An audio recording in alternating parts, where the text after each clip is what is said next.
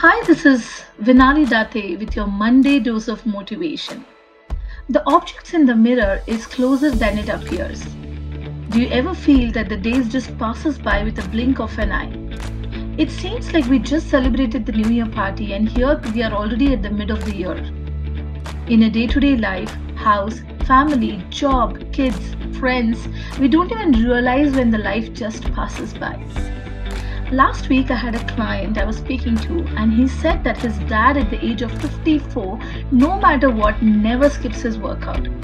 He says, even with all the challenges in life, if he's working out first thing in the morning, he's already beginning his day with a victory.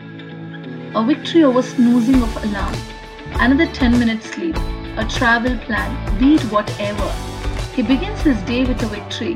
What a beautiful way to start your day, isn't it? We have been investing to secure a future with bank balance, investments, mediclaim, pension policies already to make sure we have enough money to take care of the expenses, including medical for ourselves. Just imagine earning every penny with all the sacrifices you have made to land up spending on your health issues, hospitals, just because you haven't taken care of your body now. I believe this money deserves to give you the last adventure of life instead of spending it on painful illness.